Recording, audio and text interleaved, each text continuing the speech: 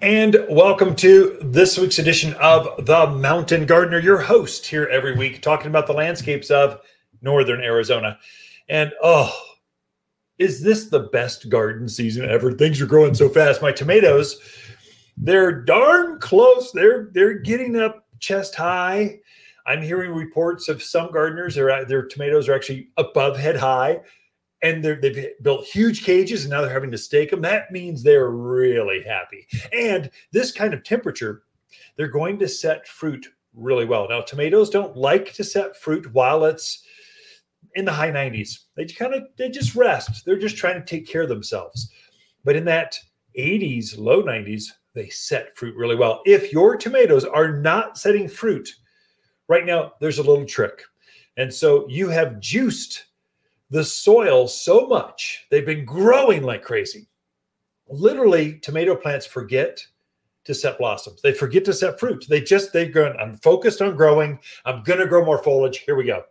And so they need to be coaxed. And so what you do is you spray those things, spray the foliage every 10, 14 days with blossom set. There's actually a liquid that you spray on the foliage that will force the plant to kind of slow down, take a breath, and set fruit. It's a game changer. I'm telling you, it really works. Yeah, but they're growing so fast. They've got blossoms. Why aren't they setting fruit? That's the reason why. So just a blossom set. I'm getting a lot of fruit starting to set, lots of cherries, lots of the medium-sized celebrities, champions, early girls, and even the bigger ones, the brandywines, they are starting to set fruit, and they should. If yours are not, that's the reason why. And so for my gardens, I'm spraying my tomatoes, actually not just tomatoes, pretty much every edible thing in my garden. I'm spraying them right now. One week I spray them with blossom set, just as I mentioned. Then next week I spray them with an equally important product called Yield Booster. It's liquid calcium. And so once a week, I'm out there sipping coffee, typically on a early morning. I've read the paper. There's nothing new. And so I'm going, okay, what am I going to do? Go take care of my gardens. And it's therapy before I hit the day. And it really makes them happy. It will make a change. It'll get you more peppers. That trick, that's more tomatoes, more tomatillos, more squash, really important for squash.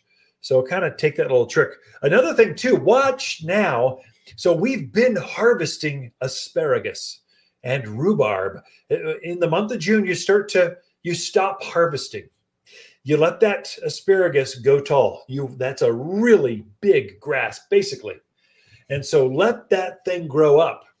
And then it can take in that photosynthesis. It's going to create more roots so that you're creating a healthier plant for next spring's crop. Same with rhubarb.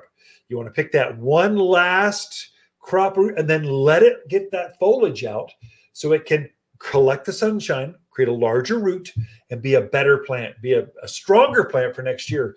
These are kind of important. And so I pulled up a lot of my kale this week. It was just bolting. I could not keep it from flowering. It was ridiculous. I'm going, okay, that's it. You're out of here. It's brutal. I pull them up by the roots and I just chuck them in the compost bin. That's it. And then I put some flowers or I put some other veggies. Or this is a time when you can really have effective square foot gardening, rotations of crops. You can plant beans, especially bush beans, kind of just beans, every couple of weeks. Just plant a few more and you'll have this continual rotation of beans now through autumn. And so that's kind of how you get more. So if something's taking up space, pull it out. If it's getting bitter, lettuce tastes terrible in summer. It's a cool season crop. It doesn't like summer. We're into summer now.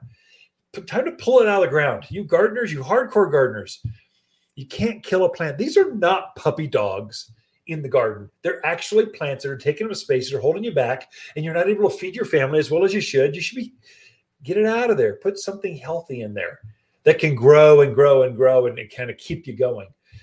Spinach, kale, all those cool season kind of crops. They don't like this time of year. They like frost and a light bit of snow. They like bright days and real cold nights. That's where they thrive. They don't like warm days, warm nights, warm. they don't thrive with that. The flavor gets off. They taste bad. Get them out of there. Plant more beans, plant more just rotation crop of things. It'll make a difference.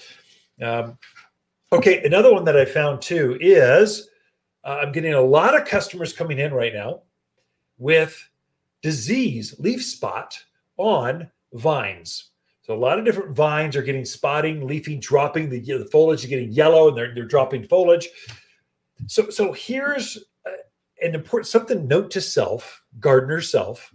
Next winter, like in the month of March, brutally cut back those plants that are having some leaf issues, some disease, wilting, curling, spotting, dropping leaves. These are all, it's not a bug, probably. It's a virus or a fungal or it's something else. And so what happens is these vines grow so thick, so full, this time of year, they can't get the air circulation through them. And so they have this perfect storm where they can collect disease on them. A bird will light over here on this vine and they'll fly 2 blocks down and light on yours. And so it just spreads on the neighborhood really easily. How to correct this?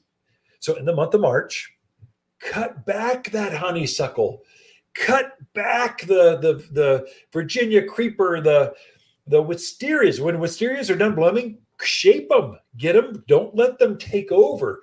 Get them back to where they need to be, where they're under control. Otherwise, a wisteria, they'll take over your house. So it's got that beautiful blue bloom, and you wouldn't think, oh, it's so innocent, so pretty, it smells so good. Yeah, but it will take over and grow over it'll take over the barn. It'll just takes over. You want to trim that thing back right after it's done blooming. That'll be about, I don't know, last month. It was blooming last month, end of April, May. That's when it's blooming. But just note to gardener self.